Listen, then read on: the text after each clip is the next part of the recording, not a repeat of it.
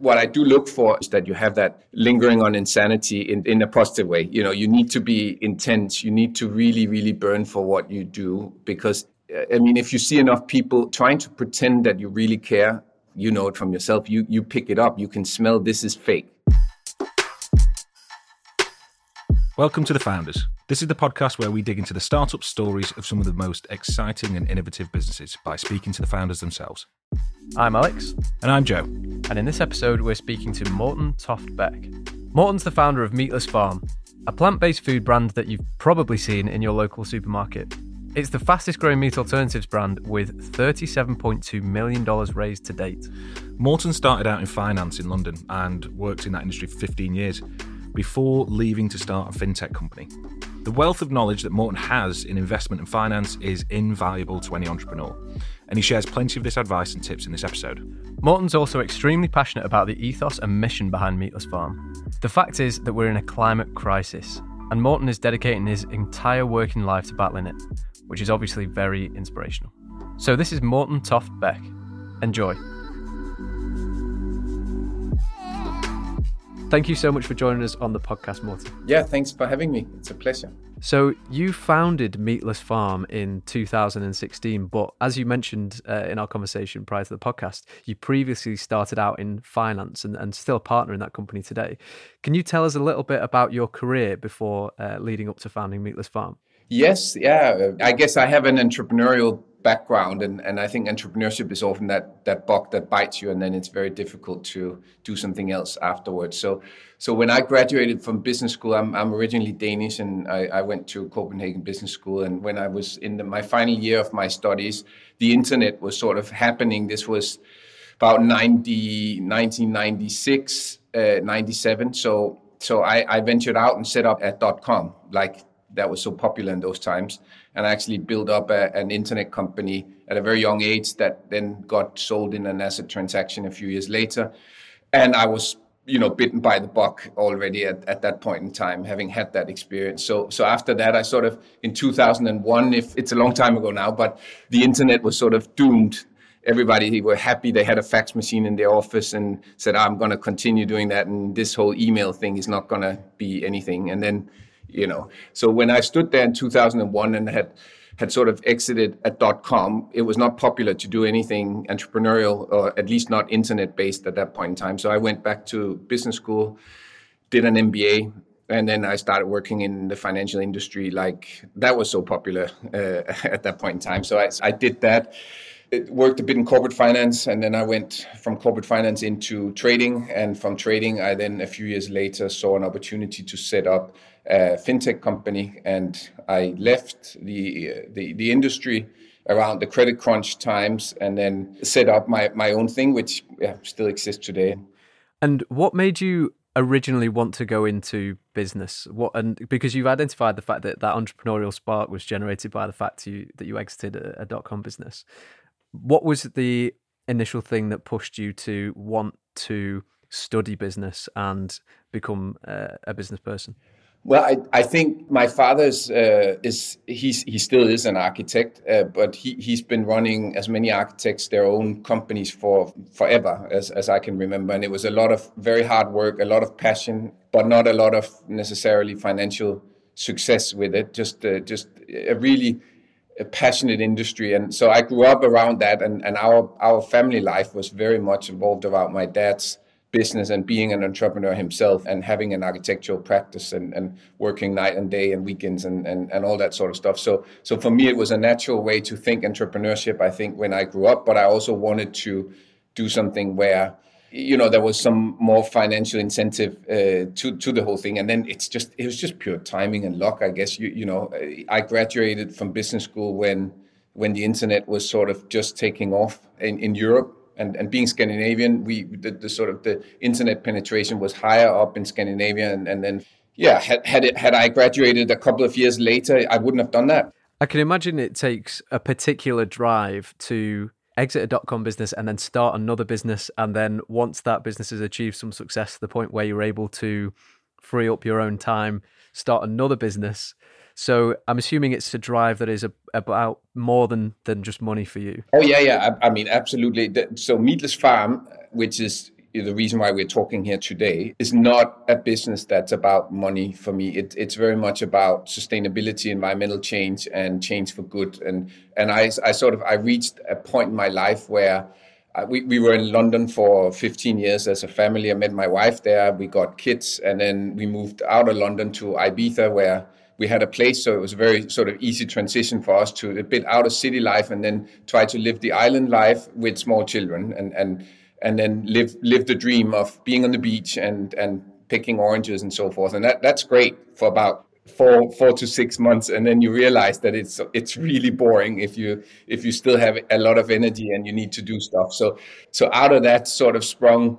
We are a vegetarian family. My wife hasn't eaten meat for many years, and she then suggested that, probably to get me out of the house, to be honest, but you need to do something. And I think you should use your entrepreneurial experience to set up a business which is not about money or finance or trading or internet or technology or whatever, but something that's like physical and good and for doing good, right? And out of that then sprung the idea of setting up Meatless Farm, which in 2016 was a fairly innovative thing. There were a couple of American companies, Beyond and Impossible were two names that sort of pops to mind, that had created a burger that was bleeding and that sort of stuff. But here in Europe, we were still quite early on in the adaptation of what was essentially later on being plant-based food and that whole movement. So there was also there was an opportunity available, just as there were back in the internet days, right? It's sort of, you have to try to pick those business ideas that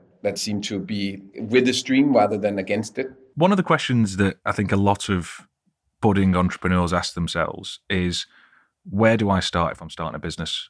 What product do I launch first? And once you've even then landed on an answer, how do you know where to go to? How do you know who to speak to?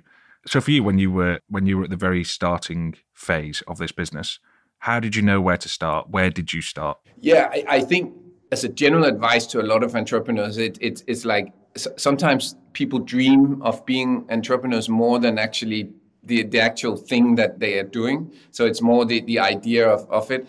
And therefore, I mean, also as a private investor, I invest a bit of money now and then into startups. And if I see something that's really cool, so I get a few business plans in, and there's quite a lot of them where you sort of sit and scratch your head a bit and go, is there really a demand here? Is this really a business or is it someone that wants to be an entrepreneur and desperate to set up? So I would say, like, first of all, you need to be sure that you are actually addressing some need that needs to be solved, and that you're not inventing that need just to be an entrepreneur. So that's sort of the first part. Make sure that your hypothesis of what it is that you're trying to solve is real. So be real with yourself, and then once you've realized, okay, this is a real thing, I'm going to go and do it, then obviously you have to analyze the market in which you're in. You have to see what you think are the driving factors for being successful. But in my case, it was sort of, I was entering a new area. I had absolutely no experience in the food industry at all. So I guess I've just walked a bit naively into things as well. And you could. I mean, I don't think you can do that. Well, you definitely can't do that today in the sustainable protein, plant-based space, because it's become a very competitive space. But back then there were no competitors. So a lot of the success of Meatless Farm was just timing and being there at the right time, so we could get a listing. And Sainsbury's in the early days in the UK, they were very, very supportive of us. And I'm pretty sure that if you come with a plant-based product today, Sainsbury will be a lot more inquisitive and difficult to get them to list your product than what I have. And then to answer the last question, Joe, how do you pick the product? I just looked at what I'm trying to do with Meatless Farm is I'm trying to replace what essentially is unsustainable proteins with sustainable proteins. And what I mean with that is it's not, I'm not against meat in any way, shape, or form. It's just there is some meat, industrialized meat, cheap meat that is being produced for hitting a certain price segment in the market that often goes into minced meat, for example, and it is very, very high volumes, and it's not often the highest quality. You can, of course, buy high quality mince, but most of it that sort of cost a couple of quid or a little bit more in the supermarkets are not the best quality minced meat. So I was trying to find out, well, what are the volumes in that category? What can we do to actually replace it? And I realized, well, this is the product. That's our So we started launching with a product of a plant-based minced meat of traditional pack size, looks like the usual thing. You cook your spag bowl, you do exactly the same thing. So we made the swapping of one protein type to another easy for the consumer. And yeah, and that was sort of, so it wasn't the scientific part was not coming up with a product. That was fairly easy. You just go in and ask the supermarket, how many packs of minced meat do you sell a week? And it's huge amounts. And you're like, wow, I want to be part of that market. And then the scientific part was more like trying to actually create a product, because we had no idea. Well, you mentioned there that you sort of wandered into the market a little bit naively just because you've not been in the market before. Who do you go to talk to ask, I want to make plant-based mincemeat? Who do you speak to start that process? Where do you look? Yeah, I mean, I looked at that point in time, you look at the research labs, and we went to a place called RSSL, which is a terrific place in Reading University campus that does have a food science department, and just went down, had a chat with them and said, would you be interested? And it so turned out that the director of the, say, food lab, she was actually a vegan herself. So she got really excited about, that sounds like a really fun project, and let's try to figure out how we can do this. So we started there. She had zero experience in doing this sort of plant-based meat. There wasn't any companies that we could look up that were doing, because nobody were really doing minced. You had what we call Generation 1 products, which was, the corns of this world have existed for a long time. They have their microproteins and a very different way of addressing vegetarian products. And then the legacy products, the sort of the vegetable patties that were sort of vacuum packed and that sort of stuff. So, and all we knew was we wanted to try to make something that was different and more closer to meat, which a lot of people questioned in the beginning, saying you're making a vegetarian product, but you're making it like meat. That doesn't make any sense, because vegetarians are not going to buy it. And we're like, well, we don't want to sell to vegetarians. We want to sell to the meat eaters. And they're like, but they're not going to buy vegan products because they're meat eaters. So we ended up in like a little bit of a limbo of, what is it that we're actually trying to do? But we stuck with it, and it was the right call. And how long did it take to develop that into your first product? Took about 10 months in total of sort of R&D, trial and error, forth and back, trying to find out what type of oils fit that are.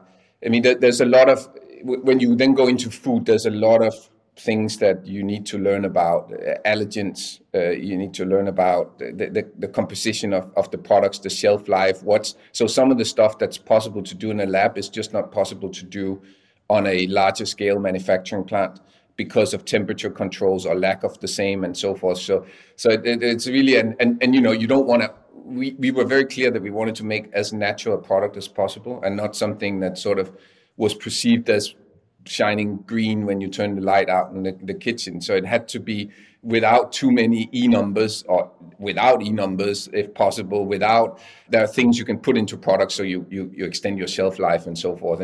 But we wanted to do it natural. So that created a little bit of a challenge on the lead time of developing the product.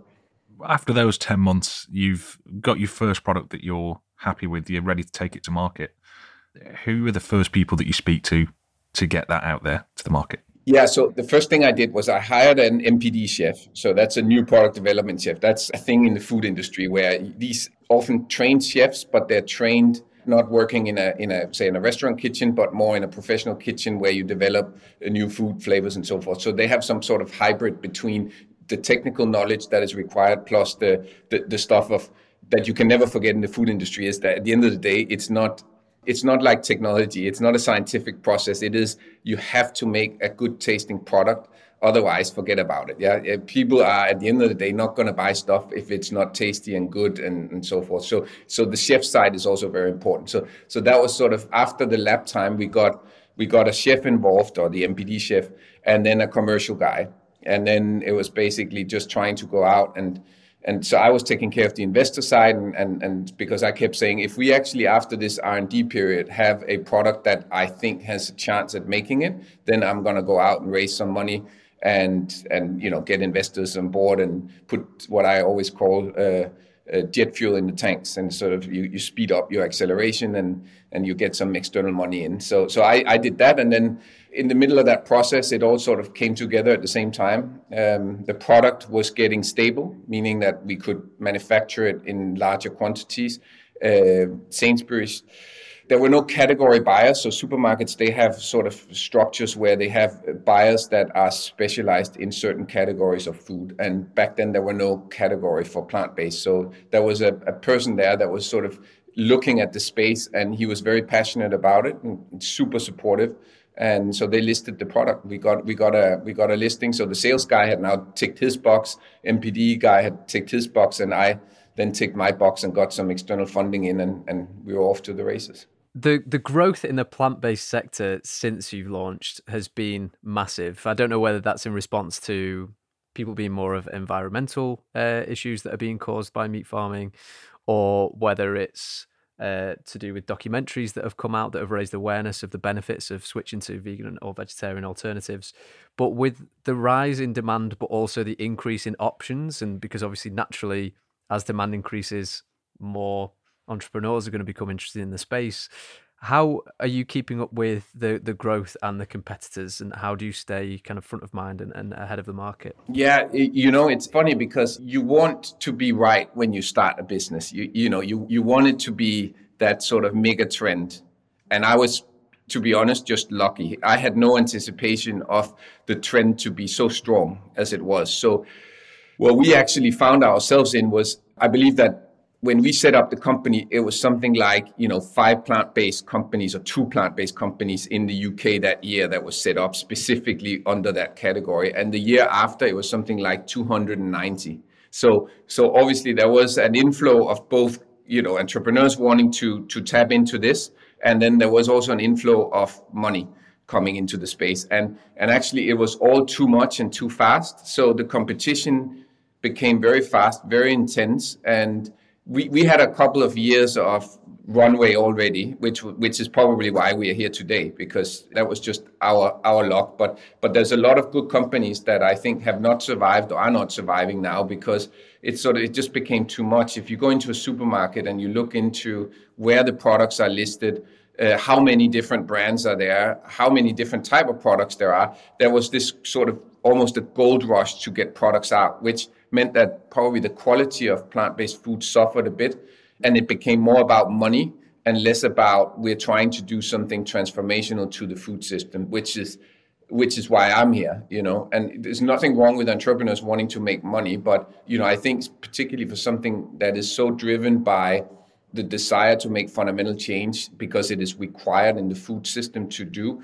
the driving force behind what you're doing needs to be related to other things than just quick money and the whole hype that was in the sector. So actually, Alex, it hasn't been particularly a benefit, I would say, to Meatless Farm or to the entire space of, let's call it, sustainable proteins, that it became so popular so fast.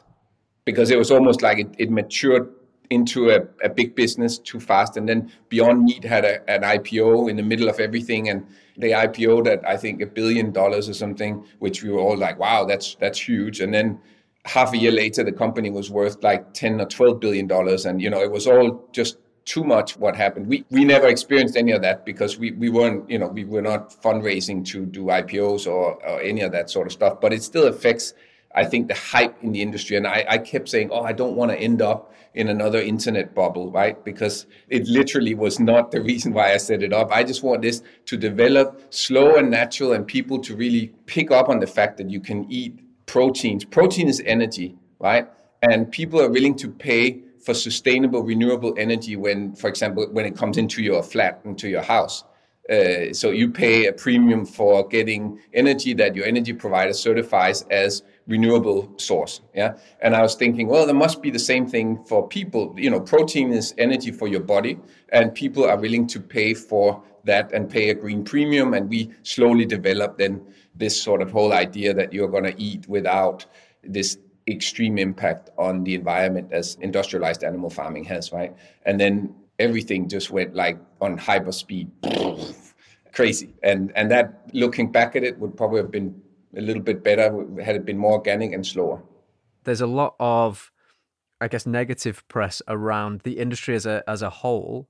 How do you combat that, or what is your comment on that situation and scenario? And one part of me takes it as a compliment because we have a $1.5 trillion business that is obviously not under threat at all, because I think alternative proteins are representing, unfortunately, something like 3% of all proteins consumed. So humans are still consuming the 97% of animal protein, which, funny enough, if you look at what United Nations and others have set out as guidelines, it's completely off target, because they're sort of saying by 2030 or 2050, we need to be having shifted. So there's actually the majority of proteins consumed are coming from non-animal based. I can't see how that's going to happen, because the volumes in the meat industry are so enormously big, right? But when I say that it's a flattery almost, it's like, so there is somebody out there that have created this enormous demand for protein, animal protein, and they are sitting on 97% of the market, and yet they are sort of attacking the 3%. The other part is like the little 3%, us, the alternative protein industry. We don't get any subsidies because we don't have any lobbyism. We don't have any politicians that are sort of saying, oh, we should support meat and dairy as they do. We should support plant-based. So we're basically dependent on financing ourselves either via external funding, venture funding, as we just talked about, or via basically becoming a profitable company and financing our own growth. So the meat industry it can only be a sign that they know the writing is on the wall. We are moving in the right direction, and over time, just as we've seen with adaptation of other technologies, say the big Mercedes-Benz and BMW and Audi and so forth, they didn't bother doing an electrical car until Tesla pushed the market and they woke up and were like, oh, we need to do this. And now they're all doing it, right? So, and at the end of the day, that's really just, from my perspective, what we want to do. We want to just provoke enough and obviously also create businesses, real businesses around it, but provoke enough for the big guys to take this serious, and hence with that, start a tidal wave of transformation. And then we might get to those targets that United Nations have set up, that 70% of all future proteins should come from a sustainable protein base, right?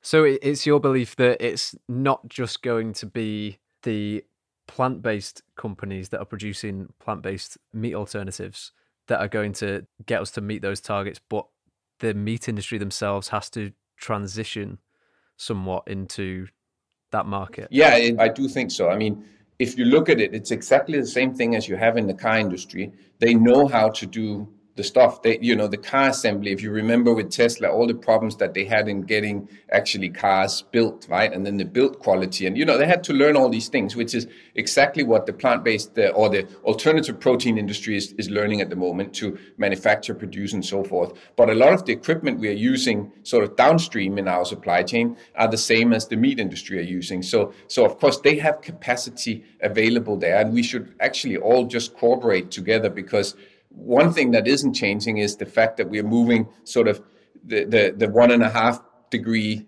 temperature rise is moving towards 2.5, and then we know we're all screwed, right? It's not just about sitting and defending our territory. It's about working together and trying to solve this problem of how we can get people to shift the way that they consume protein, because the world has it seems unstoppable desire to eat more and more protein.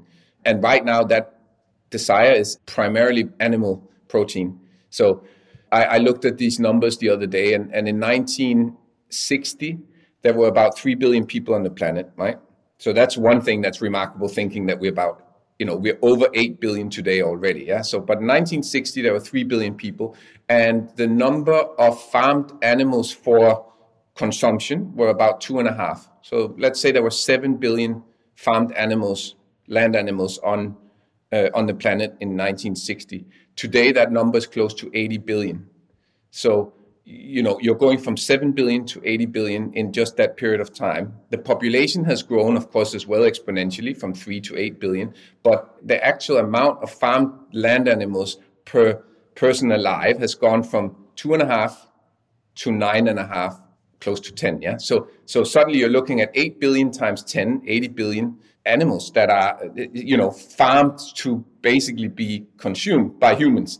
And that's where the whole thing just, it falls apart, because if that is going to continue to grow, the amount of land, water, and feedstock that has to go into feeding all these animals instead of feeding humans directly, it just doesn't make any sense. So that's where I'm where I know I'm on the winning side. It's not that I want the meat industry to just disappear. I just want the common sense to enter into the discussion and people to realize that when you start thinking about those numbers and about the sustainability angle of what we're doing and what we need to do in order to make a better planet, well, then I'm sitting on the right side of the argument, and therefore I feel good when I go to bed at night, and I feel good about the future growth of the industry, and hence I'm not afraid of my competition, because I'm thinking they're gonna catch the wave at some point and realize that this is what they need to do. If someone out there that is listening has an idea that is as big as building the biggest meat-free company, how do you convince people that it's an idea worth investing in? Because it's different to, say, Joe and I starting an agency, because it's a kind of steady growth business. We don't really need capital to be able to start this. It's based on exchange of time. When you're starting a meat-free business or something similar that requires a huge amount of starting capital, how do you go to someone and convince people that it is an idea that is going to be worth investing in? I would always try to aim at starting up something which doesn't necessarily need that much funding, because it is a very tiresome task of constantly being out and fundraising, and you can do things that are less intense than building an upstream supply chain or whatever it is you're doing. There's also some people that have built rockets, right? And you can imagine doing that compared to something else is like hugely expensive. And then you need to be very, very well vested in how you deal with investors and how you pitch. So the less capital your business needs, the higher success I think it has to actually make it, because you are less dependent on this capital. Whereas it's very easy to get in a squeeze where you suddenly cannot raise more capital, and then you have a brilliant business, but it goes out of business because it cannot raise money. Yeah, and that's a shame, versus you doing something with less dependencies and more of an organic approach. But at the same time, it's also realistic, I guess, to say that organic grown businesses are almost a thing of the past, because if you have some runaway train idea in a positive way, that means there's others picking up on that too. And with the accelerated speed of everything we're dealing with nowadays, with social media and ideas being exchanged so fast and trends being created so fast, which you guys will know more about than me, it's like you need to be quick out there. You don't have the time to create a family business and then 50 years later say, oh, we were successful, because most likely you're not going to be. You're just going to be run over by someone who had jet fuel in their tank. So the way to do it is you build a business plan that doesn't have too much of a hockey stick effect. So build a realistic forecast and make sure, as I said in the very early beginnings, that you actually have a real need for that product. And then your job is then as an entrepreneur is to convince the investors. And as you also know, there's investors in different stages. So in the beginning, you don't talk to the big institutions, you talk to the angel investors. And then as you grow a little bit, you move from angel to say venture capital, and then you move from venture capital to more institutional money. And so through your different races, you have to pitch differently as well, because it's different things that motivates the investors depending on what maturity stage of your business they enter in. So you mentioned that you invest here and there in small businesses or in businesses that come and pitch to you.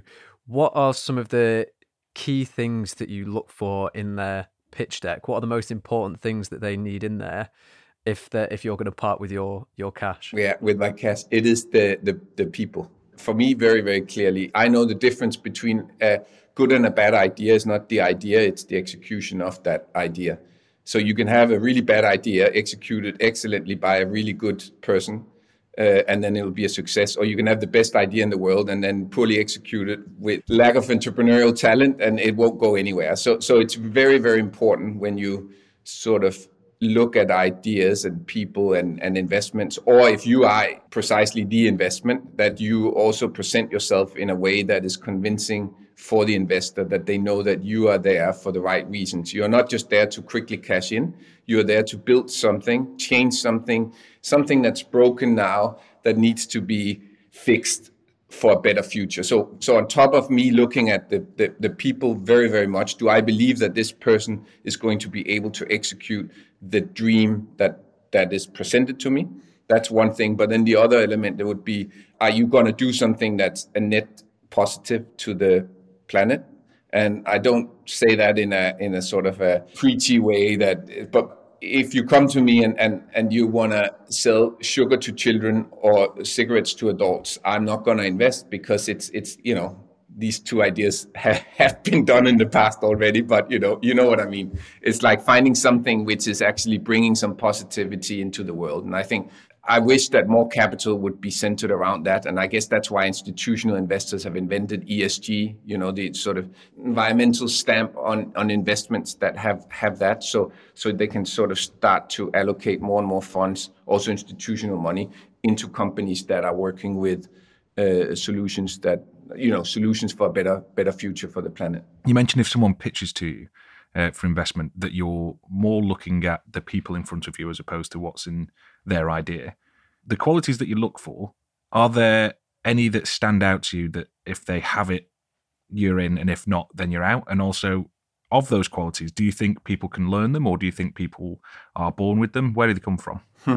Well, I think it depends again on what type of business it is, because if it's a very technical business, you need to look for the talents that are deriving from a talent in, engineering, in science, in programming, whatever it is. And if you're looking for a more sort of another type of less scientific idea, but something else, then you need to look at the person's abilities to, I guess, sell an idea and pitch himself and stuff, or herself. So it's but I would say that what I do look for, or what is important in my view, is that you have that little bit lingering on insanity in a positive way. You need to be intense. You need to really, really burn for what you do, because if you see enough people trying to pretend that you really care, you know it from yourself. You pick it up. You can smell this is fake, or immediately if someone steps into the room and there's a certain energy and you're like, that's real. What I'm seeing here is, and if you get that feeling as an investor, then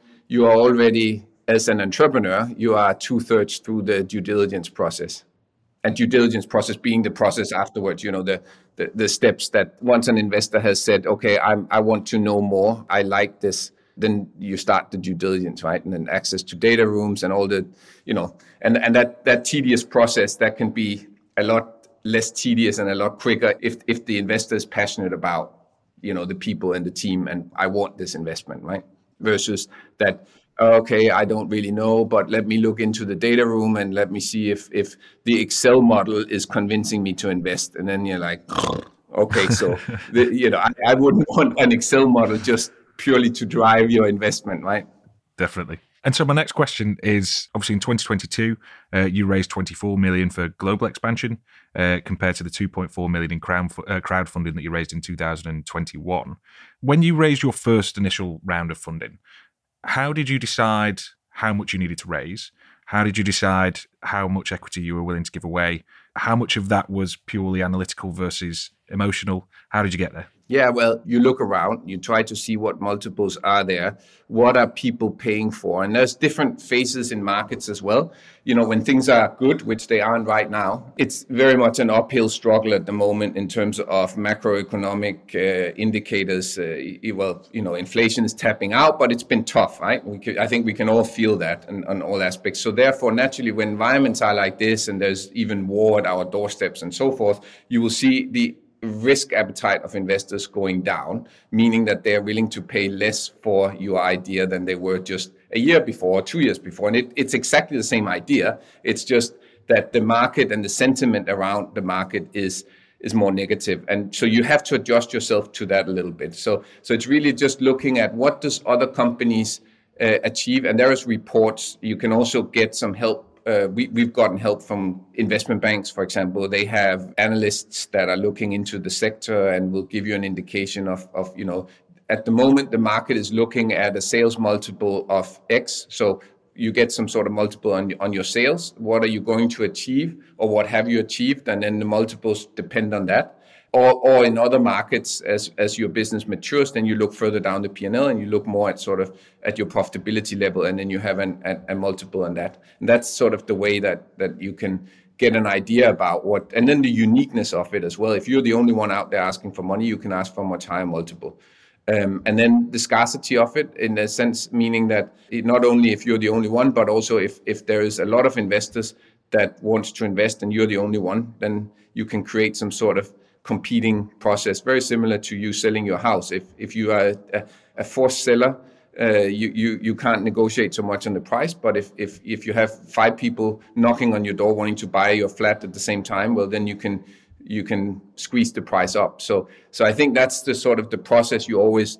It's unique every time, and you just have to, I would say, get some good advice. There's placement agents that does this for a living, and they take a percentage of what you raise. If you don't know how to do it, we've done it ourselves. So Meatless Farm has raised now almost 80 something million pounds. And that's obviously a lot of money, but it's not a lot of money in the space of building factories and buying machines and, that sort of stuff, which unfortunately, when you are in a young company, older companies would never use equity for that. They would use debt, right? They would go to a bank and they would lend the money and they would buy another machine. But we've never been in that position because of our lack of maturity. So we've had to raise quite a lot of money. And the valuation over time is something that is driven by the interest and the demand. So at the moment, to be very honest, you as a plant-based business, you get a lower multiple than you did 3 years ago, very clearly.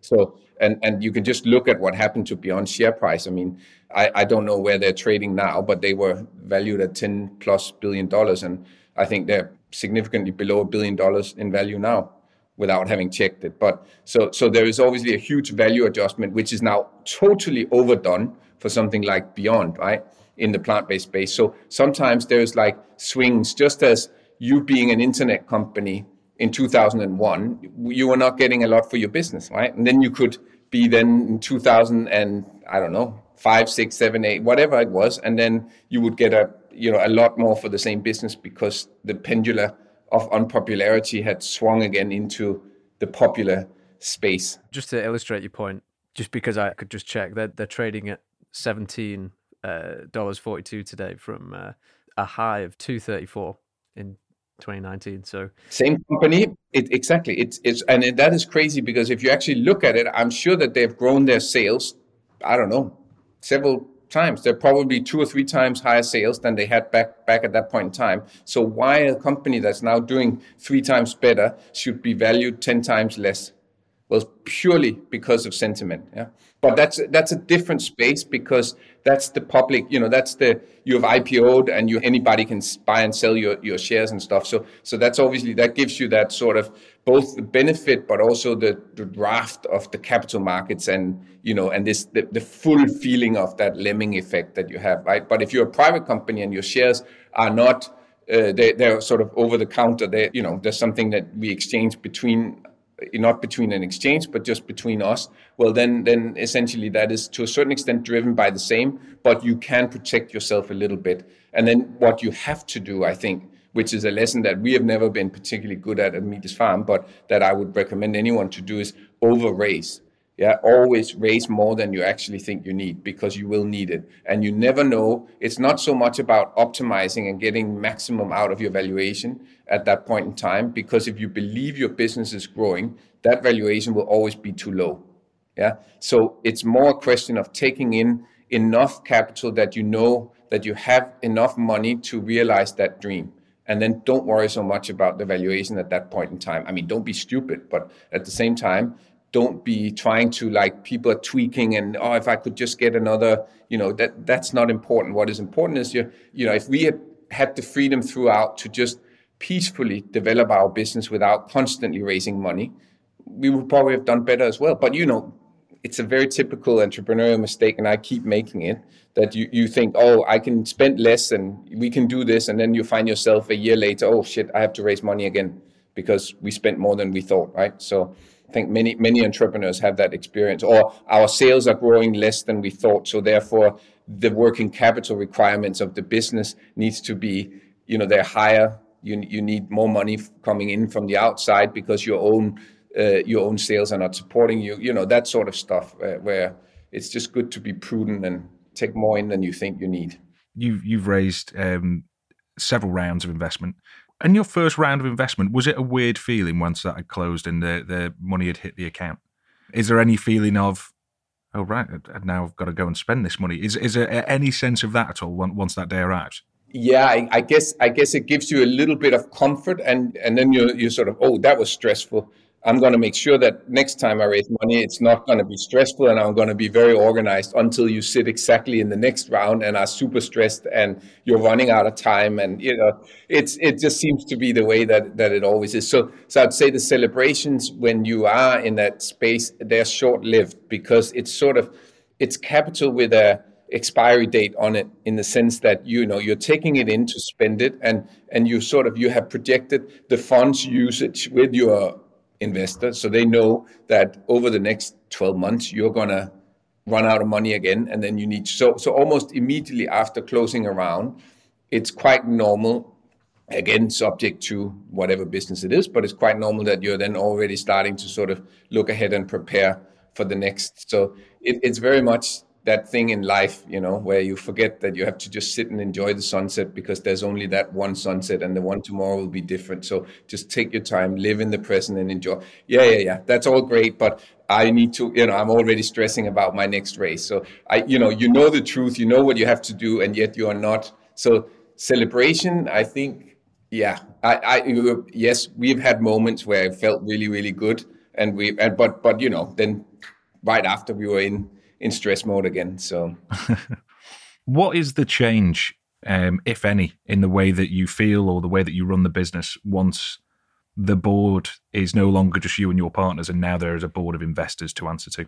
Yes. So as you grow your business, then it becomes much less your business. So I'm not the majority shareholder in the business anymore. So I have less to say in that sense. I still have a lot to say as a founder and my vision and so forth, but you also have to accept that there are other people around the table who have different ideas and who might be more corporate or more aligned to corporate governance. And if you have some very large investors, then they will come in with certain demands and structures. And so it does change the dynamics a lot on how you make decisions, because you have to formalize your board and you have to formalize the processes around the board and make sure that you are sort of, from a corporate governance perspective, following procedures. And that can be quite difficult if you are just an entrepreneur that wants to get shit done, which I am that person. I'm not one for, I hate any meeting that's more than, 45 minutes.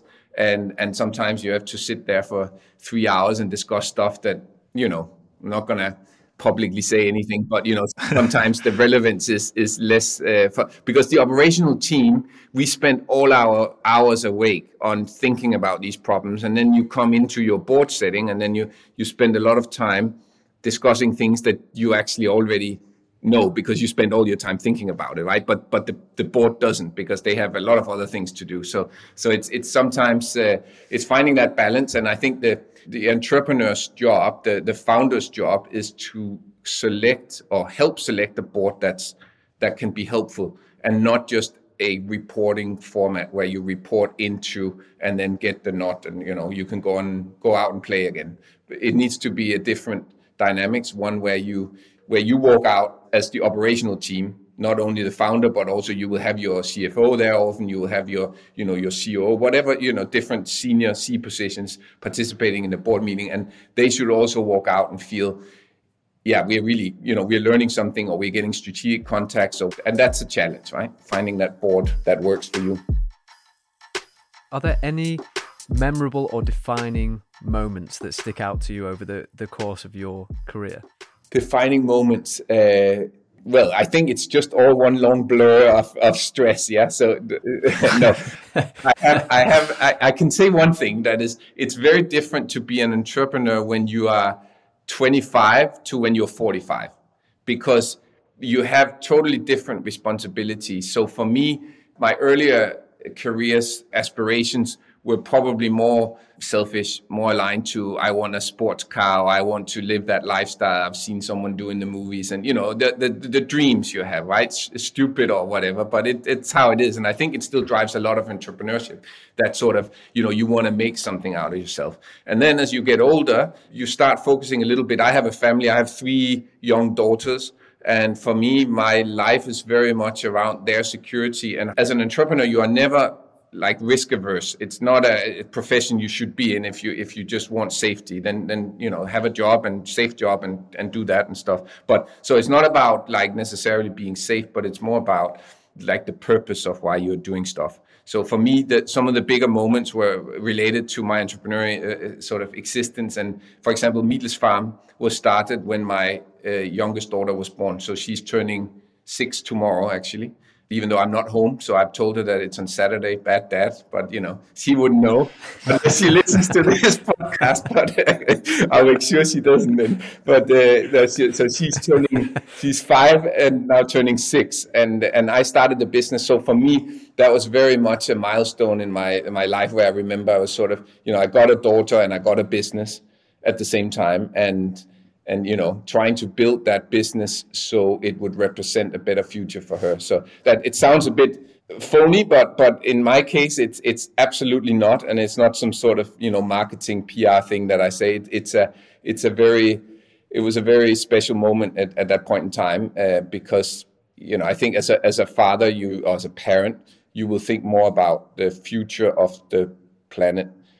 There is one thing that I would like to say that I think is very often overlooked, and that is, in how we live. I can't tell you, if you want to smoke a lot of cigarettes and eat a lot of really fatty food, that's your choice. I might tell you that as a friend, you shouldn't, because you're going to live less healthy and probably die younger. But I can't, it's your choice, right? I believe very much we have the freedom of responsibility to live our own life. But what we do not have a choice in, I feel anyway, is that we have some sort of obligation to provide the conditions for the trillions of people that are not yet born onto this planet, to give them something which is similar to the luck that we've had, that we live here in space where life is worth living on this planet, right?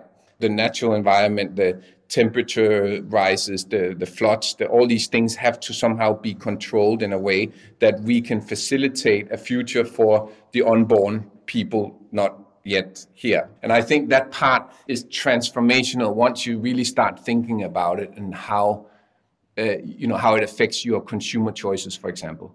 The electricity you get into your house, the food you eat, the car you drive. I think that makes sense. It's I think a constant struggle for most people is to think about yourself as you will exist in a timeline, where it's difficult to be kind of responsible for your future self and think about your future self because you're so busy tackling impulses, like in the moment things. But then I've seen it happen with close friends as well who've had kids. It's almost like something on that timeline that is a part of you personified, and all of a sudden you have this huge responsibility and can kind of see it. So I can completely understand how you're talking about, as you get older as an entrepreneur as well, your drive shifts from being something very internal to it's outside of yourself. And I imagine having children hurries that along quite a lot as well, or maybe it's something that manifests in with age anyway. Yeah. Having another life that's your responsibility, of course, matures you. There's no doubt about it. So as a parent, you sort of have to, but you also have to think about the planet that they will live on when you are not there. And it's a natural process. I think a lot of people will think about it, but it is this. There's another metaphor I often use, which is sort of, and it's funny because it's roughly half people, 50-50 that will answer. But if I tell you that there's a meteor, racing towards the planet, and it's going to hit planet Earth in 120 years, and it's going to evaporate all life. It's over, basically. Are you going to change the way you live today knowing this or not? Half people will say yes, the other half will say no. Because it's such a weird construct to think, well, it's not going to affect me. It's not going to affect my children. Nobody that I know, none of us will be here in 120 years from now. So really, it doesn't matter.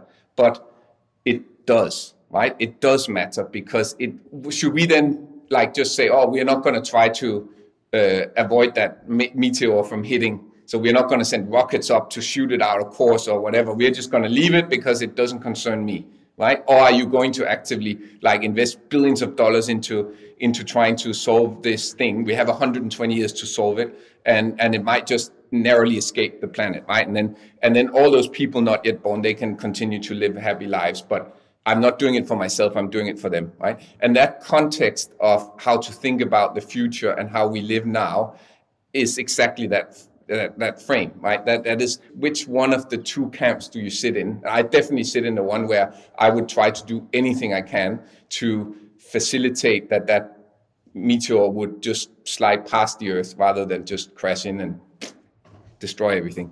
Morten, thank you so much for joining us on the podcast. Is there anywhere that listeners can find out more information about Meatless Farm?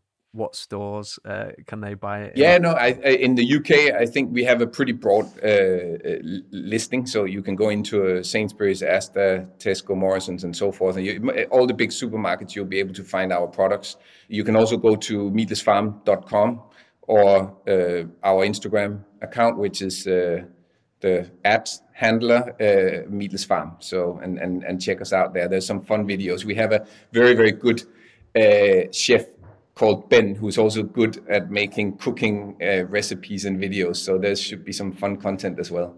Anyway, I think he's very good. I hope the listeners will think so too. Amazing. Thank you so much, Morten. Thank you, guys. Thanks a lot for the time. Thank you so much for listening to this episode of The Founders. If you liked the content in this podcast, you can get new content from a new founder every week by following us on all podcast apps.